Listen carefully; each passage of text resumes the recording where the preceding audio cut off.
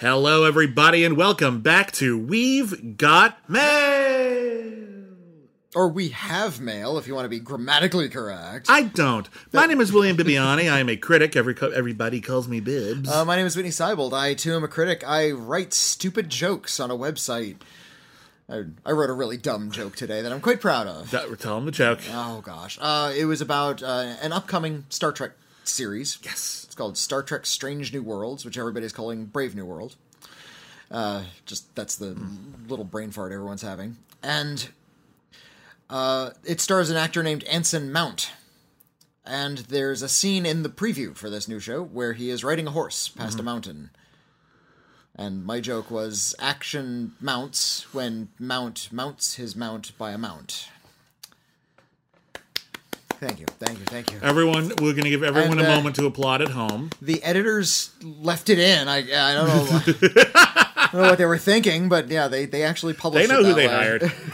They know. You can read Whitney's. By the way, he wrote a really incredible article. Everyone knows how much of a fan we are of Mystery Science Theater 3000. We talk about it a lot. Whitney wrote a great article recently, sort of defending its place in the cultural firmament. Mm-hmm. And boy, was it a great read. Just really thoughtful, insightful, funny. So check that out over at /film, because he's writing really great stuff over there. I can't speak to the quality just through modesty and a complete lack of confidence in myself. I can do it. I'm speaking for the quality. Well, thank you. I can certainly churning out a lot. I'm writing a lot over there. Just 8 hours of straight writing every day, and it's amazing. It's intense, and it's kind of what I've always wanted for a long time. I'm so so doing happy for you. You're so great. But we're not here to talk about me. We're here to talk about you. This is your show. That's right. This is the show where you control the conversation right here at the critically acclaimed network. Here's how it works. You write us, we read your letter or your email, and we answer them. Our email address is letters@criticallyacclaimed.net. Or, if you prefer the old-fashioned way, we do have a P.O. Box. Whitney, what is that? That's right. Why don't you write us at our P.O. Box? P.O. Box 641565, Los Angeles, California, 90064. Who doesn't love getting a letter in the mail? Mm-hmm. It's like you're in a Louisa May Alcott story or something. It's so great. And as we were doing the introduction, we got a letter. Okay, our rule, and we never tell anyone when we record, and it does vary every single week. If we get an email during the recording of We've Got Mail, we have to read it. Yes. So we're going to start with that. Yeah. We have no other choice. You gamed the system, whoever you are. I'm going to say that there's no way to game this. We record this show like I told you, at random days at random times. Yep. Sometimes middle of the day, sometimes middle of the night, sometimes early evening, sometimes first thing in the morning. You never know. There's no way to intuit it. It's just total coincidence. Whoever got this right, this is not our usual time. Nice try. We did get a letter from Mike, however. Hi, Mike. Hello, Mike. Dear Bibbs and Whitney, first, I hope both of you are well, and I would like to thank you for providing many hours of great and thoughtful podcasting over the years. Thank you. Happy to provide. We're trying. Now brace yourself. In what is quite possibly the first time on the internet, I have an opinion about Star Wars. Oh, snap. Do people talk about? I thought it was like you don't talk about Star Wars. It's like it was briefly a thing from the late Bruno, 70s to the early 80s, and then it sort of faded out. Yeah, so it's been a while since it's come up. Yes. I would like to bring up something very specific about the Empire. Those are the antagonists. Yeah, the bad guys. In one of the Star Wars You'll recognize them because they dress like Nazis, and they call themselves stormtroopers. And they're all white guys. Okay, yeah, makes sense. Yeah, in the original anyway. In the original movies, the Empire was shown to be owned and operated by chiefly white men. Yep. Mostly portrayed by British actors. Indeed. Like I just said. Eddie Izzard has a great bit in one of her routines where she points out that all of the actors on the Death Star are English actors. Yeah. Because of the Revolutionary War. Because it's an American film. Yeah. And bad guys are English. That's the way American filmmakers think. Very often happens. Obviously, this was intended to evoke things like colonialism and the Third Reich and other fascist powers fighting against the more diverse Rebel Alliance. They have 2 girls. Wow. So the first Star Wars movie isn't terribly diverse. No, it's not. Because it was made by a white guy from Marin County. Yeah. But in recent years, we've been seeing a growing number of women, people of color, and aliens in the ranks of the Empire. See the Kenobi trailer, for example. That was released just today. I have not watched it yet. I haven't watched it either. Of course, I'm all for inclusion, but why is this happening in the Empire specifically? Why is Disney now placing them on a more level playing field as the rebels? Is there still not a racist ideology at work within the Empire? with its officer who once referred to Chewbacca as a thing. Is there any ideology at all, or is it now simply a matter of dressing in black leather and looking cool? So the fans can dress in black leather, look cool, and not have the baggage of actual fascist and racist ideology to go along with the space Nazis who admittedly have always looked cool. What do you think? Thanks, Mike. That's actually a really, really great question. And yes, just so that everyone is on the same page, it was never a subtle metaphor that the Empire was supposed to be, at least very indicative of the Nazi Party. Star Wars was created only about 30 years after World War II. We're still talking about it today, obviously, but the wound was even fresher. So nobody was confused as to what was going on here. So the idea that there was a bunch of British people who all looked the same, who were basically trying to destroy an entire young generation of like hip ne'er-do-wells who hang out with people of like different with like with a Wookiee and hang out like floppy hair and disco boots. Yeah, this was not subtle. This was actually incredibly overt. There have always been like kind of exceptions. Obviously, Darth Vader was voiced by James Earl Jones. He wasn't playing a white character, but there's obviously some disconnect there. It would be in which movie was it where we saw the back of Darth Vader's head? First time was Empire. Off. Okay, and that was also the first time we confirmed that he was Luke and Leia's father. So that confirmed that he was a white man. He was a white man. Yeah, that was the first time they confirmed that he was a white guy. For all you knew. He was James Earl Jones under there, for all you knew. So, I've heard James Earl Jones in interviews saying, it's like, I'm like this guy from Mississippi, and somehow that was like the Lord of the Empire of all these British men. Well, originally they talked about getting Orson Welles, but then they decided he was too recognizable at the time. That would have been great, though, wouldn't it? Would have been cool. Would have been cool. I'm not going to lie, because today would have been like way more of a smartass. Well, today he'd be played by Maurice LaMarche. Well, if that were the case, so we'd be having a good time. But anyway, yes, I'm going to take over your empire. What are we gonna do? What are we gonna do tonight, Darth? The same thing we do every night. Palpatine, try to take over the galaxy. My face hurts. The Palp beyond the Darth. Oh my God! Stop. But yes. So, but to answer your question, as we have expanded our idea of what Star Wars is, and we've had a much less narrow focus, and we have to focus on more different aspects of the story than were ever really intended to be shown initially. A lot of the spaces that were left kind of empty are being filled, and they're being filled in somewhat unexpected ways. My favorite way that I love how this has happened, and I'm also annoyed by it. You'll recall in the original Star Wars Episode 4, A New Hope. Just Star Wars. Just so we're clear. When R2-D2 and C-3PO land on Tatooine and they're purchased by Luke, and that's just a weird plot point. Slavery exists in this world. It's and Luke is doing it, and that's how we meet him. It's fucking fucked up and weird. They build their own non-living labor to purchase. and they make them sentient. I don't know why that's important to them. What's in it for you? It's a prank. Oh God, that's a horrible prank. And you have consciousness. We're just evil. But they ask him, like, where are we? And he says, well, if there's a bright, shining center of the galaxy, you're on the planet it's furthest from. It is a hole. It is a middle of nowhere. It is like... Nothing's supposed to happen there. It's like in Barstow. Like, technically, there's stuff there. There's a bar, but yeah. No one moves to Barstow for the culture, Like, there's nothing exciting going on. There's no industry. The whole point is, it's the place you leave because it's the middle of nowhere. And yet... every single time we revisit Tatooine, we keep becoming more the center of the story. It's actually Tatooine is the center of all organized crime. Oh, actually, Tatooine is the center of pod racing, which is everyone's favorite sport. Actually, so there's a lot going on in this backwoods planet that nothing's supposed to be on. And it turns out that Luke doesn't have any fucking idea what he's talking about, or more accurately, people like revisiting places that they've seen before, and they just keep getting bigger. So, so Tatooine is a perfect example of this, where the original intention of it no longer actually tracks because we keep going back to it and rewriting it and reinventing it until it no longer fits the purpose it had in the first place. All of those prequel films from the 90s and early 2000s. Yeah.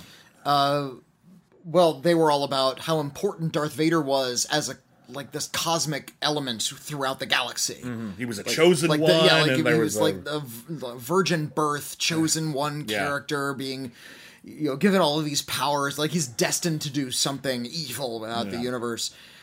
You watch Star Wars, he's one guy. He's a scary guy, but he's just a guy. Yeah, he's the equivalent of any villainous fight guy henchman. He's just a fight guy henchman. Yeah. And they turn him into something big because he's important to the audience. Yeah. Not because he's important in the story. Yeah. They made him more important to the story to match the expectation of the audience. And that's goes to a little bit of a larger point. And like, you'll notice this happened with with Agent Smith in The Matrix. Like, he was a bad guy, but he wasn't supposed to be like, and then there's of course, we always originally planned that he would become a virus, they'd clone millions of him, and he would take over the Matrix. It's like, no, he was the breakout villain, and you had to bring him back. Yeah. After we killed him, so. Or like, whoops, we killed Godzilla, we have to come up with a new one. Here's the unfortunate thing that fandom does to its own objects, and it strips them of their own context. Because fandom places so much emphasis on the details of the thing itself, if you'll follow me for a second here, that it becomes its own context, it becomes its own point of reference. Rather than stemming from things that came before it. We had a whole podcast about the things that influenced Star Wars. And we had to do that because a lot of people have lost sight of the things that have influenced Star Wars. Maybe they know about Hidden Fortress, for example, in the abstract. Some of them are more famous than the others, but some of the influences on Star Wars are relatively obscure, and actually examining where a lot of these ideas and ideologies and storytelling techniques came from was really illuminating and kind of helped me get back to the core of what Star Wars kind of is at its heart. Whereas by doubling down in the minutia and having to make sure every single character gets a gigantic story to themselves, every single planet has to be completely thought out in every single detail, nothing can represent anything anymore. It has to be completely literal. Which is also, but then we create this problem here where the idea is that the Empire is supposed to represent this very specific form of fascism that was supposed to remind us of Nazis. And the more, like, the more we take that down a bit, and the more, like, we elaborate on that and make it less about that, the less power they have, and they just become this kind of, like, shitty space bureaucracy. And it's not helping, I think. Obviously, inclusivity is better across the board, but when the point is these people are supposed to be racist, you lose that. I think you undeniably lose that. So I haven't seen the trailer for the new Obi-Wan. I'm still too mad at Bob Chapek and everything going on over there for me to give them the clicks and talk about it online, other than to say, wow, when the shit hit the fan, they just released an Obi-Wan Kenobi trailer, and a lot of people forgot about how, like, the fact that they gave money to politicians for that Don't Say Gay bill in Florida. I'm wondering if here's another ironic thing, because we're so focused on sort of the minutia of the object, the details of the story being told in front of us, in a very literal sense. We're going back to Star Wars as an entity. Star Wars as an entity. That's in sort of focusing on those minutia. You're also losing a lot of maybe thematic power or connection to the outside world. Nothing can represent anything anymore. It has to be completely literal.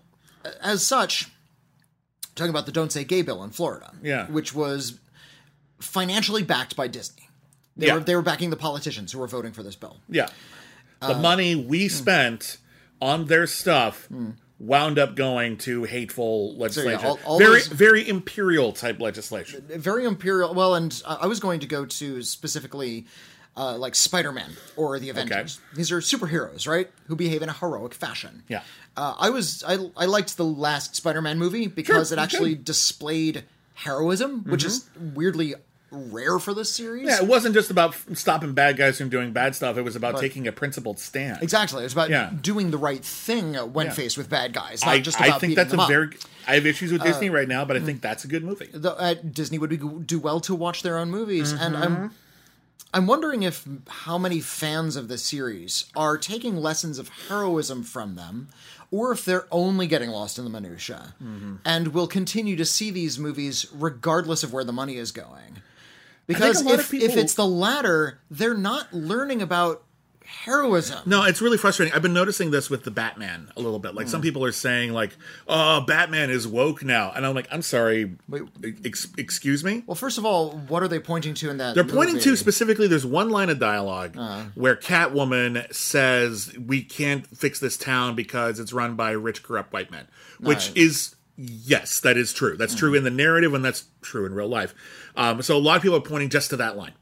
And also a certain general level of inclusivity, but regardless, I don't like think you can point to Batman and bars say on that the he's ground. That's he's not, not like, super progressive in any sense. The movie suggests that the only way to stop impoverished orphans from killing us all is to let rich white guys break the law because when they do it, it's right.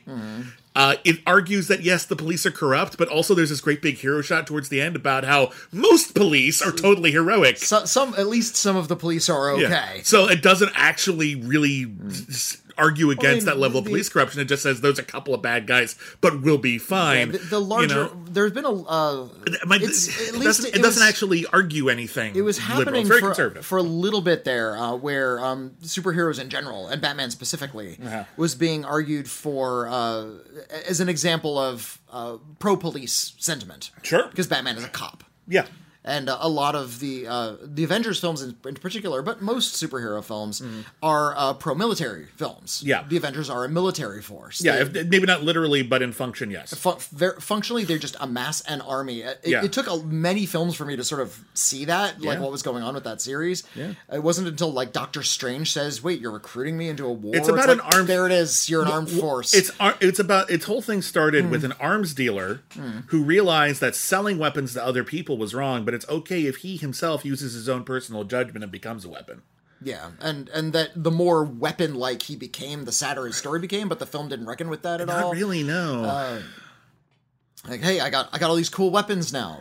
Cool. Should you have those? Bad thing? When the government says, we're wondering if maybe you, a private citizen, shouldn't be a weapon of mass destruction, or at least have that at your disposal for you to use willy-nilly all over the world, and that was seen as the evil. Yeah. Is that the government was basically just saying, like, hey, maybe you should have some oversight. So these movies are actually espousing some pretty conservative values. Very and much it makes so, a for the most lot part, of sense that the company that's making them is supporting conservative legislation and trying to paint over it with Pride Days at Disneyland, selling cute Pride wear, when really they're just taking your money. And it's noted, and using it against you. The people, the employees at Pixar recently wrote like an open letter. It's in Variety. About how Disney says, "Oh, well, our actual attempt to be, we don't need to make a public statement about why this thing is wrong because it's all in our movies." At which point, the people who work at Pixar wrote an open letter saying, "You don't let us put gay stuff in our movies. We try, and then you tell us we're not allowed to." So, also, you're making money off of Pride. You wouldn't let anyone openly celebrate Pride at Disneyland until I think it was like 2019. Wow. Yeah. Yeah. There's a lot of stuff in that letter. You should totally read that letter if you haven't. It's really illuminating. Anyway, your email is very apt, and it sets off this big chain where basically we're kind of losing sight of what this stuff means because we're getting so invested in it just getting bigger. And that's not necessarily helpful. And I think ultimately a lot of the stuff that we care about because it represents something. And the more into the minutia you get, the easier it is to lose why it's supposed to matter. And it's supposed to matter because that kind of fascistic thinking is bad. And yet we're kind of letting Disney get away with it because they're giving us more Star Wars. Yeah. Which is exactly the antithesis of Star Wars. So what are we supposed to do here? If you support the queer community. Yeah. Support the queer community. Please. You have to decide what's more important to you. Yeah. That support or Star Wars. Or seeing Doctor Strange on opening night. Yeah. There may come a time when you actually have to,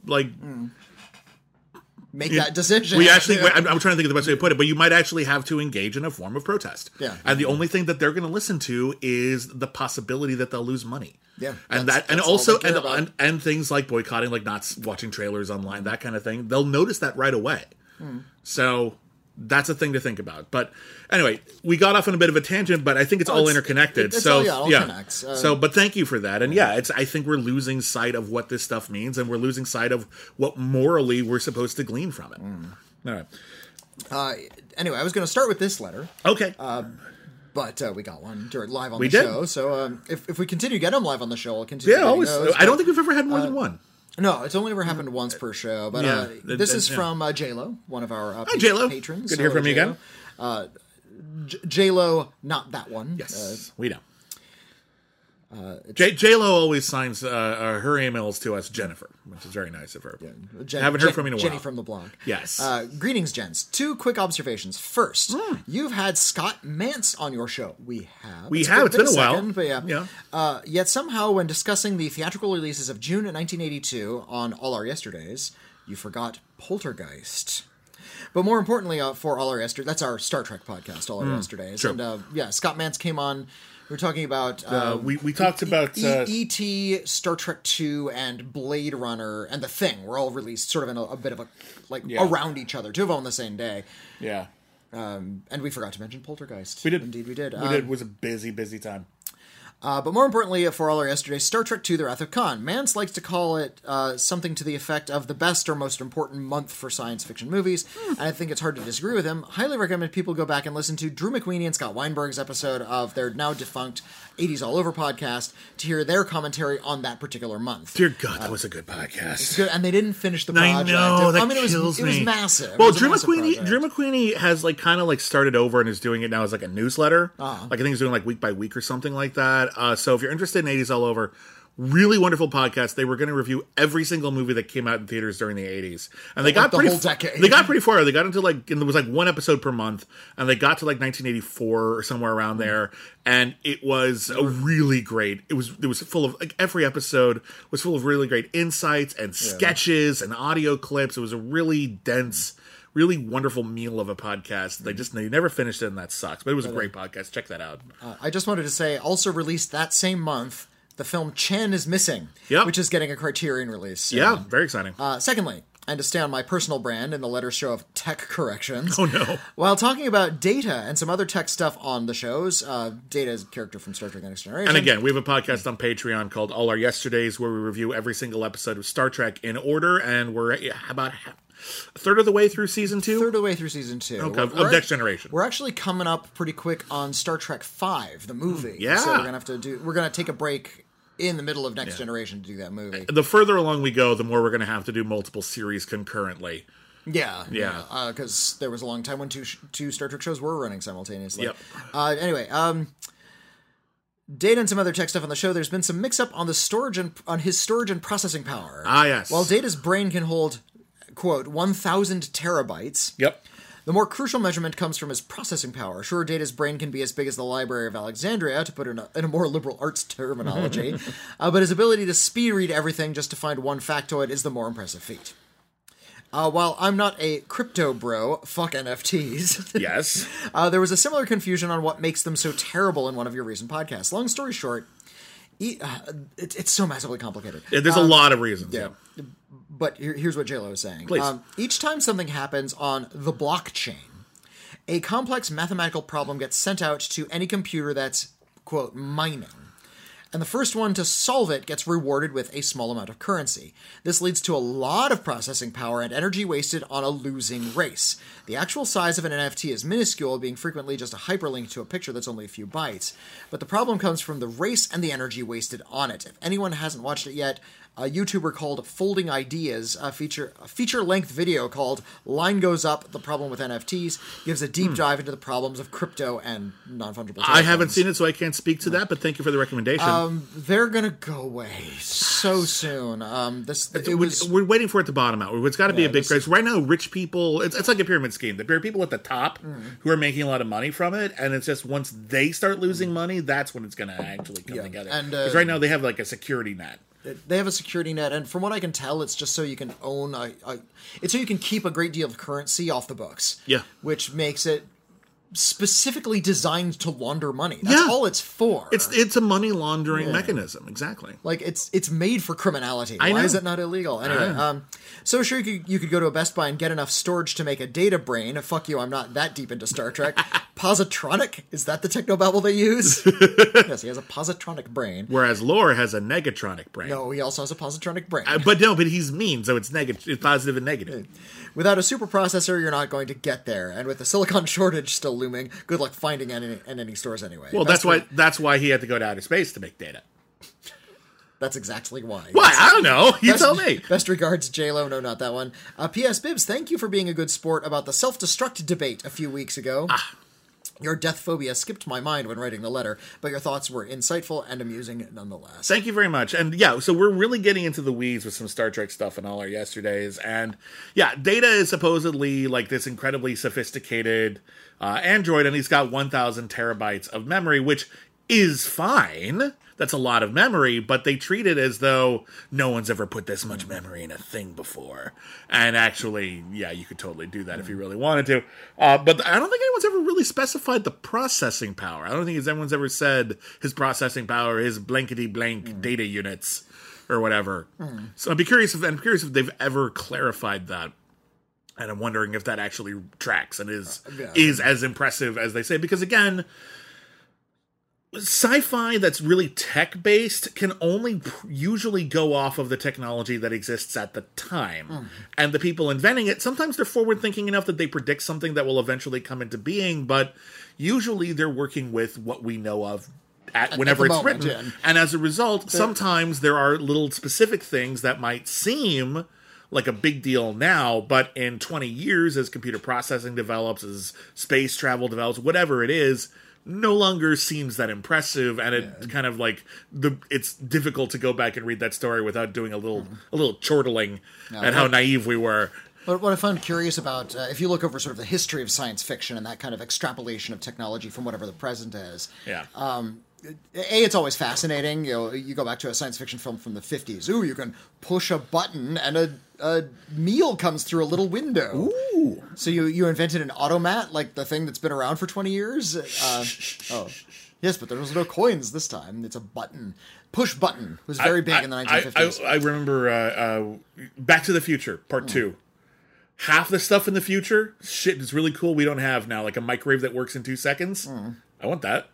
That's great. Yeah, let's do that. It was a hydrator. Yeah. But also, you'll notice that, like, in the alleyway, like, when they hide the DeLorean, there are just huge stacks of giant laser discs. Like, they still think that's going to be the format of the future. Yeah. They didn't know. I found it kind of curious to see the technology evolve. Because you watch a science fiction film now, what's the technology you see? The stuff that was introduced in Minority Report. Yeah. Floating holographic computer panels that you can sort of tap by just waving your hands through the air. That's the big hip thing.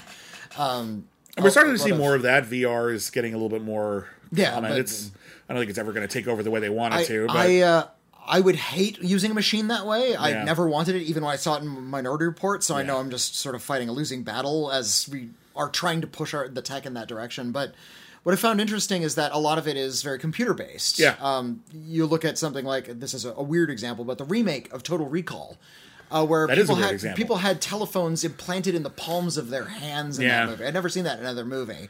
And if they wanted to see a TV screen, they'd place their palm on any pane of glass, and it would project onto that pane of glass from their palm. Interesting idea.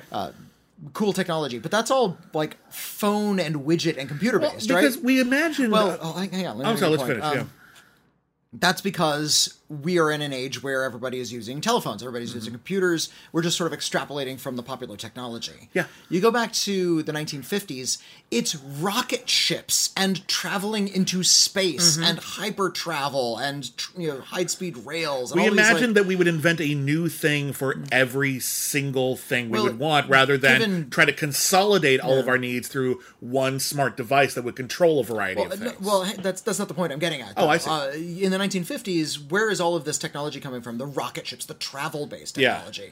Well, this was the time of highway explosion throughout the United States. Yeah. Car culture started becoming... We were starting to make satellites that were floating around the outer space. Drive-in theaters drive through restaurants. Like driving. It was all about staying in your car. So it was all very macro technology. Yeah. And now we're focused on microtechnology, and evidently that sort of comes and goes in waves. The personal devices versus the travel devices. Right. And this puts an interesting angle on that film Tomorrowland, if you remember when that one came out. do. It was one of the biggest bombs ever, by the way. Yeah. It lost a heck of a lot of money. But that's about trying to go back to when technology was pure, and it's all When it about... was inspiring rather than cynical, yeah. Technology was inspiring when it was trains, jetpacks, cars, 1950s. Yeah. This is like a throwback to when we thought traveling was going to be the more important thing, and somehow that is considered inspiring. Yeah. Whereas computer panels and tools and Things that make it so you don't phones- have to go anywhere. Yeah. Rather than making you travel, the travel is now coming to you. Yeah. That's less inspiring. I get it. It makes sense, It's debatable whether or not those things are good or bad, and they're very. Well, it's all about context. It's all about how you use them. They're just tools. I found it very interesting, though, that over the course of science fiction, you can kind of see what we thought was going to be the dominant technology and what has been the dominant technology. I'd be interested to see how we look back at this phone era once we rotate away from whatever it is we're in right now. Yeah. Because, technology will continue. We can't imagine what the next thing is going to be. No, our imaginations aren't big enough yet. No. Which is exciting. Which is genuinely exciting So to think when about. when we look at technology now, it's just Yeah. an extrapolation of what we have. Yeah. Anyway, that's... We should move on. But these are the yeah. questions that come up as we look at futurist storytelling, Yeah. like Star Trek, in depth, which we're doing all the time and all yesterday. So thank you for contributing to that conversation. Let's move on. What's our next letter? Our next letter comes from ML. Hello, ML. Hey, ML. Hello, beautiful, gracious, and intelligent gents. I hope you're both doing great today. Aw. Well, it's William, who's the other one. I just had a few questions that popped into my head today. Whitney's very handsome, by the way. Moving on. Pish. What are your thoughts in general about the recent controversy regarding a certain review of Pixar's Turning Red? Should it have been taken down? It's a bad review from the start. Why? But why not leave it either way? Why try to erase bad takes that man puts out into the world? More importantly, though, I wanted to ask you both about how you guys handle the concept of intended audience as film critics. This is something we've talked about this before, but Sure. It's always worth talking about. That review keeps coming back to this concept, which I find odd more than anything, since this is not a qualitative film criticism of the film, or is it? Whether a film has a broad audience in mind, it doesn't really say anything about the quality of the film. It's only human that filmmakers may have an intended audience in mind, but does that matter once they release the film into the wild? I watch a lot of films, and the intention seems to be for good context, but not much else. Good for context, but not much else. I'm paying to watch the movie, so it really doesn't matter if the filmmaker intended me as their audience. I am now the audience. Yeah. It doesn't matter either way. I'll love a film regardless of the fact that the characters or issues resemble my own experience. Thank you for the letter on the podcast or off the podcast. I love what you guys do. Keep it going, ML. Thank you, ML. For anyone who's maybe not heard about this, what happened was there's a new Pixar film called Turning Red. It's opening on Friday. It's going to be on Disney+. I haven't seen it yet. Whitney, have you seen it yet? I got a screener and it expired. Right when I tuned in, it's like, we'll you see should it have this seen this weekend. 2 days ago. We'll see it this weekend. So we haven't seen it yet. We can't speak to the film and its quality or lack thereof. It may be brilliant. It may be terrible. We have no idea. But this review, I wanted to cite the critic's name, but I forgot what it was. I think it's at Cinema Blend. It's the critic at Cinema Blend. Yeah. They wrote an article. He wrote an article about. He wrote a review of Turning Red that essentially laid out. He said that Pixar films. This was his thesis. Yeah. Pixar films are typically universal experiences that every kid can relate to. Something like Toy Story. Kids imagine their toys coming to life. Yeah. Monsters Inc. Kids with closets imagine monsters living in their closets. Sure. And Turning Red is about... It's essentially about a 13-year-old hitting puberty. Yeah, and when you hit puberty, you feel like you're changing, and your body is changing. And in the movie, she literally becomes a red panda. It's the same premise as Teen Wolf. It's the same premise as Teen Wolf. It's got a lot of similarities to stuff like Ranma 1/2, or really anything really where the foibles of adolescence become literalized in a fantasy environment. Buffy the Vampire Slayer was not dissimilar. Harry Potter was not dissimilar. There you go. This critic cited the fact that because the character is A, about a girl, and B, about an Asian American living in San Francisco, that it is... Weren't they in Canada? I thought it was San Francisco. I don't know. We haven't seen it. So if we're wrong about the location, I'll look it up. This is probably worth. If it's Canada, cool. It's Canada. Yeah, it's fine. I just thought I heard it was Canada. Okay, maybe it's Toronto. I will. I'm going to look this up right now. It's not super important to the conversation, but we might as well get it right. Time, place, gender, and cultural background. Though he said we're playing a factor in his ability to get. To relate to this movie. Takes place in Toronto in 2002 right. About a Chinese-Canadian 13-year-old. Okay, excuse me. Okay. So we were wrong about a detail. Asian American. Yeah. Chinese-Canadian. I apologize for that. We were wrong. We haven't seen it yet. I haven't seen the movie yet, so I can't speak to it. I didn't know. We know about it in the broad swath. But what the critic was saying was that in making it about something so specific, it was... And he was speaking it in sort of like this concerned tone of voice that most audiences, and he's speaking for most audiences in this case, wouldn't be able to relate to that story. And this is a good example as to how a very limited perspective and a very limited type of voice needs to be addressed when it comes to film criticism. There has been a push over the course of the last decade to diversify voices on platforms like Rotten Tomatoes and the Academy, in most critics groups. There's always been a push, but in the last decade, we've actually been making some actual... It's been a lot more active and conscious. Yeah. Because this man was essentially arguing that he doesn't understand a movie because it's about an Asian girl. Yeah. In Toronto, rather than being about a white boy in America. He doesn't use those terms. He doesn't use those terms, but that's kind of what he's implicitly saying. Because the general argument is that, okay, so we're looking at, I am able to appreciate Monsters, Inc. because there's a general sort of thematic understanding of monsters in the closet equal blank. I can appreciate Toy Story because we all imagine our toys being alive.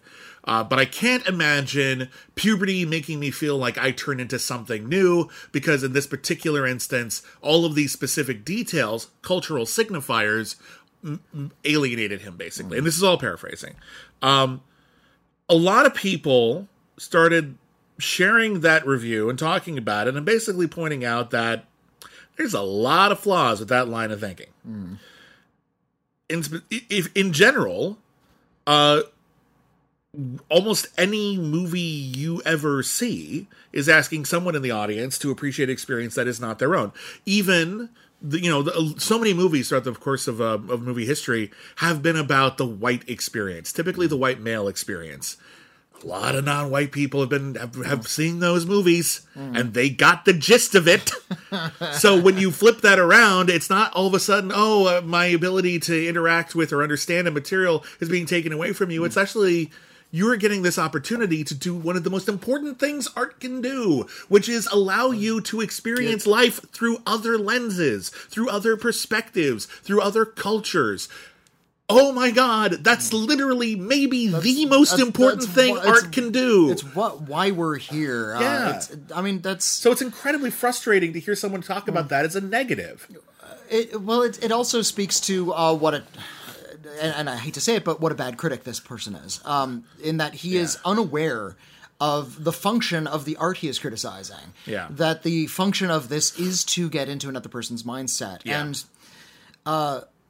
when you are a white guy who is used to seeing white guys on screen, that you start to assume that's the default. Yeah. And that anything that is not about a white guy is a deviation from that default. Exactly. And that is what we call sexism. That is what we call racism. That is what we call homophobia. We're not accusing this particular critic of having all the things, but that's where it comes from. It's living inside that bubble. Exactly. This idea that... films start with a white male perspective. Yeah. And the idea that a film about an Asian character is for an Asian audience. Yeah. And that a film about a woman is for a female audience. Yeah. And that a film about a white male is for everybody. What the fuck is that shit? That is a very subtle form of bigotry. Yeah. That has sort of leaked into, that had been leaking into criticism for a long time, and that we recognize and are addressing. See, I would actually argue... And this is like this kind of regressive idea that we need to sort of keep on having this idea of the white male perspective as the universal. Well, I would actually really fast. I just want to say, I would actually argue, and I know what you meant, but I don't think it's a subtle form of bigotry. I think it's an insidious form of bigotry. That's, and I think that's a more accurate way to put it here, yeah. because in an individual film, you might not think to yourself, "Oh, it's a film about a white guy. Okay, we're allowed to have those, right? That's fine." But when you realize just in the aggregate how many there are, you're looking not just at an individual film, you're looking at the broad swath of the art form and the medium and the industry that creates it. And that's when you start to see the real problems that arise, and within the industry too. And I want to make something abundantly clear, in case anyone isn't aware, we're both white guys. We are. We are both cisgender white guys. All right? Whitney's bi. I'm a bisexual man. I'm not sure what, that doesn't get me a lot. No. I'm just like, for the sake of full transparency, but that's transparency. Transparency. Just for the record, if anyone wants to know where we're coming from here. And I know that in my life, I have been more ignorant than I am now. And I know that in the future, I will look back on me now and say, "Oh, you were so ignorant then." And because we're always trying to get better, and we're trying to learn, and we're trying to improve ourselves.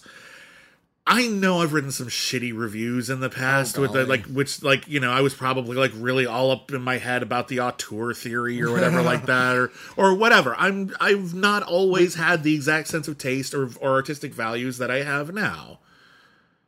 But you need to call it out when this kind of shit happens. So calling it out is fair. It's a very, when you're a critic, You don't get to complain when people criticize.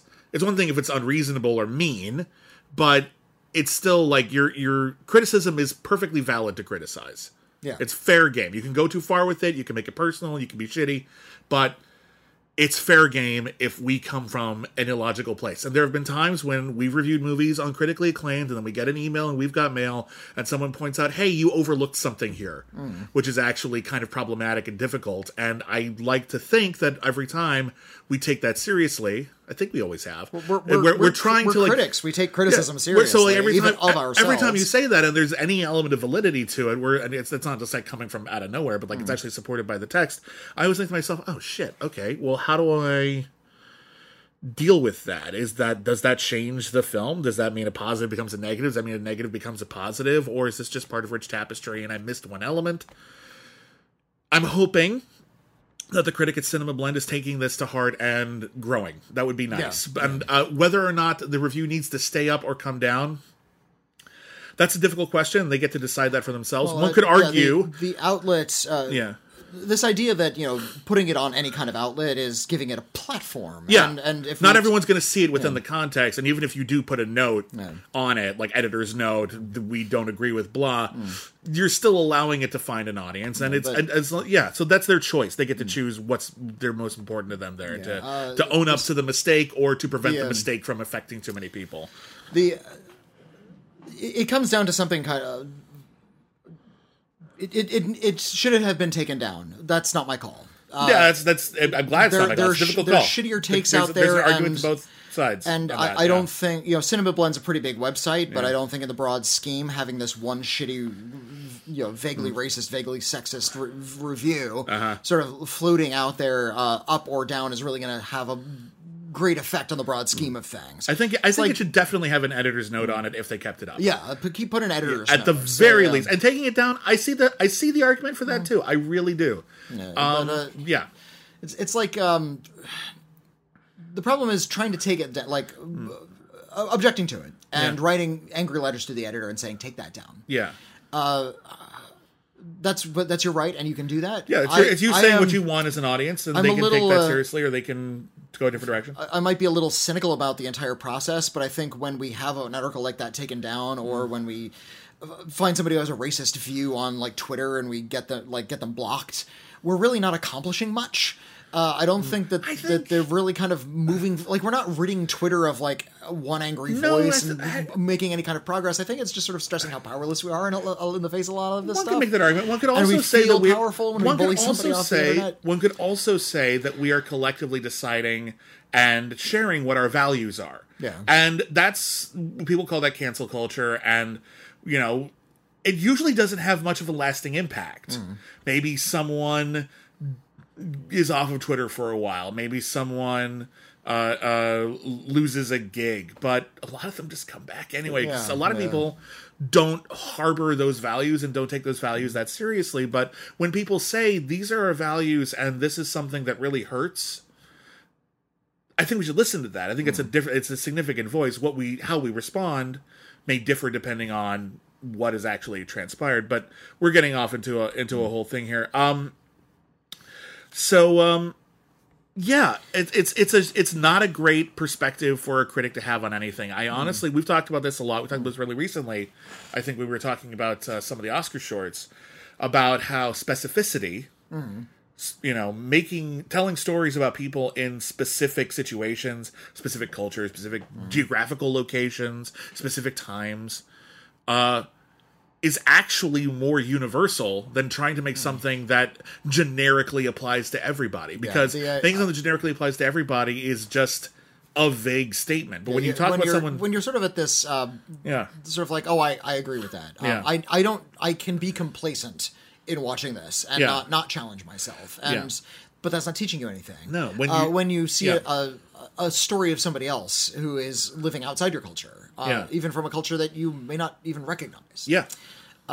You start looking for similarities, and then you find them, don't you? And then we connect all people together in a very important way. Incredibly curious that this film critic went to a mainstream, big budget animated film in English and was unable to find any kind of similarities between himself and that character. Yeah. The other thing I want to say right now, this is more of an inside baseball kind of thing about the industry.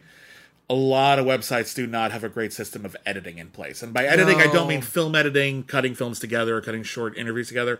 I mean, you write an article that goes to somebody, they read it, they come back to you with notes where applicable, and then they and they have you rewrite it, or they prevent articles that are basically gonna have this kind of reaction that maybe are problematic or maybe do espouse some really shitty ideas that should be taken to task for. You could do that before it raises hell. A lot of these places don't have editors who have the time or resources, or maybe not even the editors at all, to do that. We need more editors. We need people who are trying to make sure that the articles that get published at publications are good. I feel like that should be a no-brainer, but it's not where the system is going. There used to be when there were a lot more outlets and a lot more publications, they would hire proofreaders. Yeah. Not even not just for content, just to make sure all the T's and are slashed and the correct I's the are grammar dotted and all the spelling and all the rest. Punctuation and such. All of that would go through. That was a whole job. Proofreaders, a lot of them, and they got paid a lot because that's a hard job. It is a hard job. And then they would hand them to the editor, and the editor would then say, look it over for content and say, this is acceptable. This isn't. You're making this argument badly. This paragraph is irrelevant. This doesn't make a lot of sense. They're you need to support this. Where's this quote from? That kind of thing. Everything became so cheap. Everything sped up that a lot of those people just lost their jobs, and now we just get very sloppy things put up. There are good editors out there. I know several of them. Please don't feel like I'm calling you out. I also just know that there's a lot of places, and I don't know if Cinema Blend is one of them, but I also know that if I was an editor and that article had come across my desk, I would have been like, oh, fuck, we need to have a conversation about this. This is not a good article. To the second point from the letter, and this is going to be a very brief point because I have an axiom to go for it. Intended audience. Oh, yeah.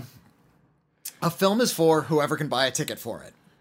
Period. Yeah. That's the intended audience. If you can buy a ticket, that's for you. Yeah. Is it a G-rated film? It's for literally everyone. Yeah. Because everyone can buy a ticket. A 5-year-old can walk up to a G-rated film if they have the wherewithal and buy their own ticket. You can say the same thing about an R-rated film. People are going to grow up. Eventually, you're going to be allowed to see that. You know? Yeah. Who's the intended audience for an R-rated film? Unattended? Any 17-year-old. Yeah. That's the idea. And getting sort of hung up as to like who this is for, and this comes back to fandom again because there's this idea that if you're the not, Batman is for people who like real Batman stories. There's a lot of gatekeeping involved. Well, there's a lot sometimes. of pretense to it. It's like you're not going to understand or truly appreciate the artistry of this film unless you have context as to like other Batman stories that have previously been published. And if you don't know those stories, you won't understand this. And to be fair, that is not exclusive to geekery. One could argue that something like Rosencrantz and Guildenstern are dead, a brilliant play and a really great movie. Hamlet, you won't know that movie at all. If you don't understand, if you've never seen or read Hamlet and you watch Rosencrantz and Guildenstern are dead, you might enjoy it, you might not. You're gonna be lost because there's a lot that really specifically references a pre-existing work of art. Typically, I like films that are called like pretentious when you have to sort of do a lot of like research into history and art to even understand some of them. Right. I really love Cremaster 3, the Matthew Barney 3-hour museum piece freak out that was only supposed to play in museums. It's not available on home video. There aren't a lot of things we disagree on more than the Cremaster cycle. I love the Cremaster cycle. God, it drives me up the wall. Okay, fine. But yeah, if unless you know sort of like the history of the building of the Chrysler Building and the way it relates to the fineries of rituals in the Freemason societies, if you don't know anything about the way the Guggenheim was built or thrash metal or like horse racing or dentistry or Vaseline, it's going to be a real long 3 hours. Yeah, like all of those things, like it's fascinating to watch, but it's like, what the fuck is happening? And so you have to kind of research what. To be fair, Cremaster is a rather abstract work of art. It's not a very inviting work of art. It's a surrealist work. Yeah, it's not intended to be consumed en masse. It's a museum piece. Yeah, but Lane, we're talking about intended audience again. The imagery won't really connect in any kind of meaningful way unless you sort of have this outside knowledge. Yeah. Maybe the intended audience is somebody who has that kind of knowledge. Right. I will say this. I think I agree with Whitney's philosophy up to a point. I think it's generally speaking correct. I think that there is no reason why any movie, regardless of pretense, regardless of whatever the author intended, should be kept away from anyone else or should by definition not be for somebody. This is how we get exposed to new ideas and new works of art is, I've never seen a film like this before, or I've never seen a film in this franchise before, and then boom, it's a gateway, and you get to explore and you get to find out something new. Being thrown into the deep end can be really exciting sometimes. Yeah.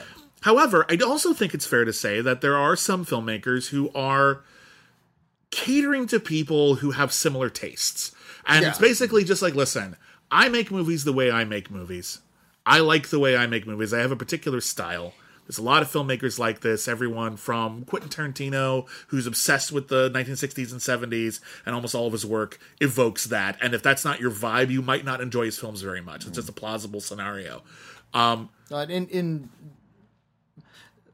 To also cite like P.T. Anderson. Sure. I was going to cite other examples, but these are filmmakers who make films about the things that they are themselves interested in. Yeah. And they feel if they're interested enough in them and they're willing to sort of delve into all of those details, they assume somebody else is going to be into that too. Yeah. I guess what we're talking about is there are certain films that maybe are about or take the form of art that isn't going to have a mainstream appeal. Maybe a smaller group of people are going to fully appreciate it and it's not going to make $1 billion at the box office. Fine. But that doesn't mean it's not for everybody. That doesn't mean anyone can't enjoy that. I'm not going to pretend that a movie about Batman isn't made for people who like Batman. But it also means that that doesn't mean that if you're not a huge Batman fan, you shouldn't be able to get into that. I think that's kind of absurd. So it all boils down to this. We're all trying to tell art to share our perspectives, our opinions, or even just our taste. Even if we're just purely doing stylistic exercises. I really like the color blue. Here's my blue period. Everyone's like, ooh, that is blue, isn't it? Nicely done. Boom. That can be enough. But yeah, it's absurd to think that just because something is from someone else's experience, it should be alienating to anybody. It shouldn't have to be. It shouldn't have to be. That doesn't mean you have to be inviting, but it also means it's okay to get thrown into the deep end of someone else's experience and just swim in it. So anyway, it's a long, a lot of heavy conversations. That's fine. That's why people write it. No, it's totally fine. Like the heavy Thank stuff. you. I don't mind. I don't mind either, but woof, heavy ones this week. All right. Here's a Batman letter. Okay, great. Let's do it. This one comes from Alexandre, Hello, Alexandra. Hi, Bat Bibiani and Catman McCool. I hope you guys are fine. Ooh, should I remain Rockmeister, or should I change my name to Catman? It's very rockabilly, right? Well, I think Rockmeister McCool's alter ego would be Catman. I guess so. Yeah. I'm so jealous. Catman's so cool. Alexandre speaking from Rio de Janeiro, Brazil. Oh, hi. Regarding The Batman. I liked the movie. Cool. But I didn't love it, and your discussion made me think about some points. Yeah, we were not fans of Whitney particularly didn't like it. I was more of a mixed bag, but I don't think it entirely works. Yeah, and I think it's just dull and not incredibly entertaining. You argue that there is no narrative arc for Batman, and that Selina, the Catwoman character, has even a more interesting arc. Batman starts the movie as a violent vigilante and the protector of the city who beats up bad guys, and ends at the same point. Wrong. The story presents him at a dark and terrifying form that symbolizes fear, and uses only terror and brutality as a weapon, and ends the plot literally with a torch in his hand symbolizing hope. The dark, suicidal, embittered persona dies when he throws himself into the water, and a new inspiring Batman is reborn with the dawn of a new Gotham. The sun is rising, all the not so subtle symbology. But even that can go over the head of jaded movie buffs and fanboys as myself. Write that down on the internet registry before another critic says that. Kindly regards, Alexandre. Okay. I think we addressed this, actually, a little bit with the Batman. Important imagery. He emerges from the water. It's like baptism imagery. It's not subtle. He's holding up a Statue of Liberty-like torch. He's carrying light. He's leading people into safety. He's putting someone onto a helicopter, and he holds their hand. There is even explicit dialogue to the effect of, I was not effective as a symbol of vengeance. I need to be a symbol of hope or something and aid. Like that. And, helping the innocent is better than frightening the guilty. Yeah. Something along those lines. Yeah, that's not unclear, and that's an incredibly fine sentiment. I think we could have got to it a lot faster. I think it's tacked on at the end.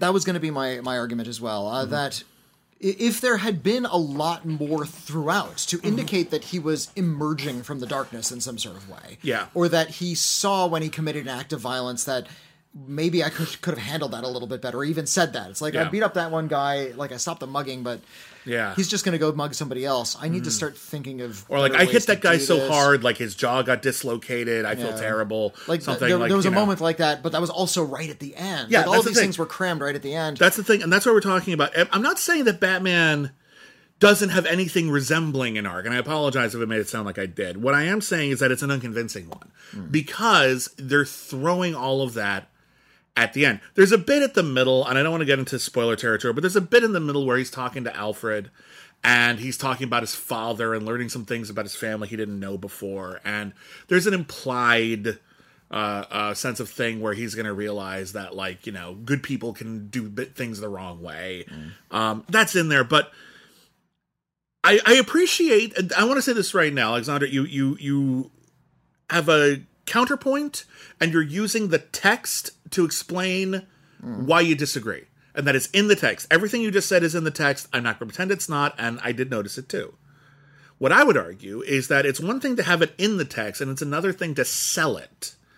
Yeah. You can just say at the end of a movie, I learned something today. But at the end... that was the joke of the TV show South Park. Yeah, exactly. That line of dialogue was in every episode. I've learned something today. Yeah, which is honestly the way a lot of storytelling works. A lot of storytelling takes some form of moral parable. It's serialized format, individual, doesn't matter. It's about growing. That's where most Western drama is about the state of growing as a person or as a group. And so, Batman learns a valuable lesson. But by only sort of throwing that in with what I would argue is a clunky voiceover monologue and some pretty ham-fisted imagery. Like, it's really blunt. I think they're... the sky clears, the weather metaphor, all the rest. But I think what that does is that obfuscates the idea that the fact that over the last 3 hours, we actually haven't seen that much of that. And it just kind of oversells it at the end to make it feel like, everything ended fine. But I think when you're watching it, you realize that, no, he's kind of the same guy. Yeah. I don't see him doing anything. Okay, I'm thinking... I can't imagine... Here's my point. Like, the whole thing, like, he, jumped in the water to save people. I don't think the Batman at the beginning of the movie, if a bunch of people were, trapped down a thing, and the only way to save them was by jumping down and potentially sacrificing himself, I think he'd still do it.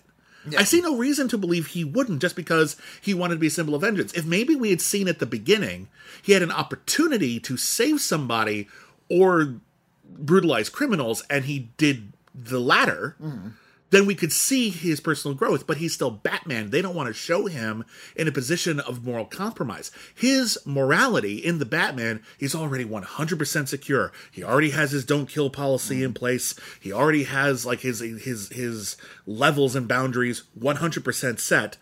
It's just a matter of degree or tone. His whole thing is, okay, but from now on, I'm going to strike a more positive tone when I do the exact same thing I would have done earlier. And I'm like, okay, I don't think that's the kind of change that really justifies a 3-hour running time of your epic film. The best way to sort of emphasize that is, and this is totally heresy, he turns into a different hero. He stops being Batman, this like night creature is sort of lurking around in the shadows, and becomes like, how about this? He turns into Superman at the end. Okay, well that's huge. He puts on on a blue suit and he devotes himself to helping people. Did you ever now? Yeah. Not the Superman from the comics who's an alien who can fly. She just says at the end of this, you know what? I'm taking off the helmet. I want people to see my face. I want to help people. I'm going to call myself Superman. One of my favorite... That would have been an interesting twist. I don't think you could get away with that, but that's an interesting idea. I mean, fans would have... You would have rioted in the streets. But you know what? It's a bold choice. But it brings to mind an interesting example from an actual Batman comic that kind of... I think it made its way into the movie. Did you read or see the animated movie they made out of Darwin Cook's New Frontier? I did. I reviewed that once. Yeah, the book is amazing. The movie cuts out a lot, but it's pretty good. The movie, the style, I think, cut away from a lot of the film's edge that it would have had otherwise. I think that's fair to say, and I think the comic has a bit more of an epic sweep. But if you've never read it, first off, read the graphic novel. They got this gorgeous coffee table book size. Darwin Cook is one of the great comic book storytellers of the last 20, 30 years, I think. Sadly, he's no longer with us. But it basically is about the dawn of the Silver Age as we know it in comics. And it's all about heroes basically coming into their being in the 1950s. The only exceptions are Batman, Superman, and Wonder Woman, who were created in like the late 30s, and they've been around for a while. And over the course of the film, in only a few scenes, Batman goes through a more vivid and more lasting transformation. Towards the beginning, Batman is the Dark Avenger. He's black and he's scary, and there's a whole bit where he's trying to save someone and they won't let him save them because they're too scared of him. And he realizes, I've pushed this too far. Yeah. That would have been a great bullet point to have at the beginning, like, wait, let me save you. Or then he's just like, no, run, you're the Batman, the scary. It's like, people are scared of him. He's a vigilante. At the end of New Frontier, the comic end, I think it's in the movie, Superman goes to see Batman, and Batman has changed costume. He is no longer in his stark black and gray original outfit, and he's now in a costume much more akin to the Adam West storyline. A bit more blue, a little bit more friendly. He's got Robin with him now, and it's about him saying, I'm actually going to live this change that I want to be. I want to be inspiring. I want children to say, what would Batman do, rather than run, Batman might be in the neighborhood. Yeah. And that's him growing up as a person. And just having him save people, I don't think is enough. I think we need to see that change, and we need to see that change in a way that makes us understand it's going to last, which is one of the reasons why I feel having Bruce Wayne be more of a tangible part of the storyline might have been effective. If at the end of that movie we'd had a scene where Bruce Wayne decides to be a more public figure because he can do that. Yeah. And maybe do something like, there was this whole subplot about how we've kind of been ignoring the child care in Gotham. And there's all these orphans who've been really horribly treated while I was a billionaire and I was taken care of. I'm going to start a foundation for that. It's like a little ham-fisted, but so is the torch thing, I feel. And at least this would be a permanent, lasting thing. I am going to do the thing that my father was so inspiring for doing, which is try to make lasting legislative change, a lasting social change. That would have been effective too. We need to see the change take place, not hear about it, and get a quick brush off the shoulder symbolism. It felt a heck of a lot like a studio note. Yeah. It's like we need something a little bit more palpable to sort of like put a button on this movie. Yeah, a little bit more up at the end. Because it was done in voiceover, because it was over like footage that looks like they already shot. There's a couple things at the end of the Batman that feel like they're studio notes. There's the last scene with the Riddler feels like it was a studio note, or there's some attempt to sort of solidify. They set up stakes and they took them away. There's so many problems I have with the movie. I don't hate it. I just I feel like you didn't care for it. Yeah, you didn't care. There's a lot I like about it, but I think the story is not one of those things. All right. Time for one more? Let's do one more. All right. Here's a letter from Dan. Hello, Dan. Dear Bibbs and Whitney, after suggesting international cinema for critically reclaimed, I was delighted to hear you'd show Tie Me Up, Tie Me Down, and especially how it discusses and shows sex, but I thought you might appreciate some context to which might put the film in a new light. Awesome. Do we have context in the letter, or can I just establish this for anyone who... Tie Me Up, Tie Me Down was a film directed by Pedro Almodovar. We reviewed it on one of our podcasts, which is called Critically Reclaimed, where we go through... a chosen streaming service. Our listeners get to vote on one of the films that we put on a poll, and then we watch it and review it. These are films that one of us hasn't seen, you or I haven't seen, and most recently kind of catch up on it. And someone pointed out recently that we hadn't done a lot of international cinema and critically reclaimed, and gosh darned it, they were right. So we focused on that for a week in particular, and we'll do it again, obviously. But our first one was a Pedro Almodovar film called Tie Me Up, Tie Me Down, starring Antonio Banderas as a man who was released from a mental institution and kidnaps an actress and says, "I'm going to make you fall in love with me." A movie is both horrifying and cute in equal measure, and the movie acknowledges that, and it's a complicated conversation.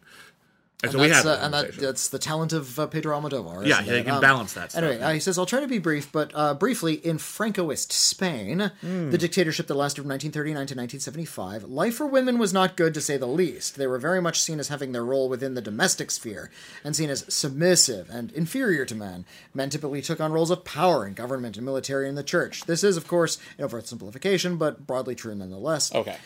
In the film, there seems to be a similar theme of restricting personhood, whether that be in a mental institution, someone being physically restrained, or the idea of playing a role on a film set. To me, this film is all about the gender roles that society ties to us, and the melodramatic, exaggerated version of this in Ricky's kidnapping of Marina. The situation mirrors the lack of agency for women in Franco's Spain, and consciously satirizes the ridiculousness of these imposed gender roles in a way that limit personhood. At certain points, Marina even arguably aids her own kidnapping, reminding Ricky to tie her up when he's about to leave. Moreover, there seems to be a similar deconstruction of the family unit in the film's final scene, which only adds to the commentary. The final scene is 3 characters have sort of formed this ersatz family. Yeah. In many ways, still reeling from the fallout of the dictatorship, one could view this as Almodovar... my phone. Mocking the still lingering past while throwing all the current freedoms of sex and drugs in its face, the same way he does in his earliest films, Pepe Lucy Bomb and Dark Habits. Anyway, this isn't any kind of correction, rather just another lens through which to view the film, which I thought people might appreciate. I'd be interested to hear what you think about this reading, and if it comes across today without such an immediate and specific social context to refer to. All the best. Keep up the great work, Dan. Dan, thank you, and I love that this brings us full circle, because we were talking earlier about movies that were made for a specific audience, and it does a certain awareness of where the movie and where the filmmaker is coming from affect your ability to appreciate the film. Often, yes. Well, it can have an impact. And here's a perfect example where you and I saw Tie Me Up, Tie Me Down. And if you listen to our conversation, we talked about that a little. We didn't talk about the Francoist elements, but we talked about the gender roles a little bit. But mostly we were interested in the film in terms of how it balanced tone and how it balanced genre, and how it felt like a romantic comedy and a horror movie simultaneously and alternatively, depending on the moment. We were able to appreciate the film on a variety of merits without keying into the historical context or the cultural context that adds an even more levels to it. So, is our review of Tie Me Up, Tie Me Down limited? Sure. I think that's fair. Because we have our perspective. We have our perspective, and we don't know as much about specifically where it was coming from. And we could do even more research, and we could do that for months, if not years. But we can also learn from other people and listen to other perspectives. This is one of the reasons why it's so great that we have so many different film critics in the world, and that we need more critics from different backgrounds, perspectives, genders, sexualities, cultures, whatever. I learn more from that than almost anything else. Like, we both watched the same movie. We picked up on very different things. And you picked up on things that are really key and interesting. And yet, I still think our review is perfectly valid. It's just, it comes from this other perspective. So, yeah, that movie is probably intended for more of a Spanish audience. You know, it's made in Spain. Made by a Spanish man. Americans are going to watch that film through a different lens. We kind of have to. We just grew up where we grew up. But that doesn't mean we can't appreciate it. We just might appreciate it on a different level, and that's okay too. So that's such a great way to end this. Okay. Thank you for that. Thank you for that. That's so. I learned so much today. Thank you. I love learning. Okay, everybody, thank you so much for joining in. Thank you so much for asking questions. Thank you so much for sharing your expertise. That's what this is all about. That's why I love this podcast so much. Thank you for listening to We've Got Mail. If you want to email us about anything we discussed today, or anything else, or anything you want, our email address is letters@criticallyacclaimed.net. And we also have a P.O. box for those who prefer to write the old-fashioned way. Whitney? Yeah, send us a physical letter. Write it to the Critically Acclaimed Network. Oh, sorry. Write it to the Batman. Care of Critically Acclaimed Network. P.O. Box 641565, Los Angeles, California, 90064. Yeah. Do it today. We're also on Twitter @CriticAcclaim. I am @William Bibiani. I'm @Whitney Seibold. If you want to listen to our Star Trek podcast, All Our Yesterdays, or our Batman podcast, Holy Batman, or our podcast, Only the Best, where we review every film ever nominated for Best Picture, or any of our other exclusive Patreon stuff, you may do so by heading on over to patreon.com/critically acclaimed network. You can also vote for future episodes of Critically Reclaimed and other cool stuff as well. Thank you to very, very special thank you to every single one of our patrons, without whom we could not be here. We would not be here. It would not be possible for us to make these podcasts. So thank you. Thank you for keeping our show going. Thank you for being part of our audience. Thank you for writing in. And sincerely yours, Bibbs and Whitney.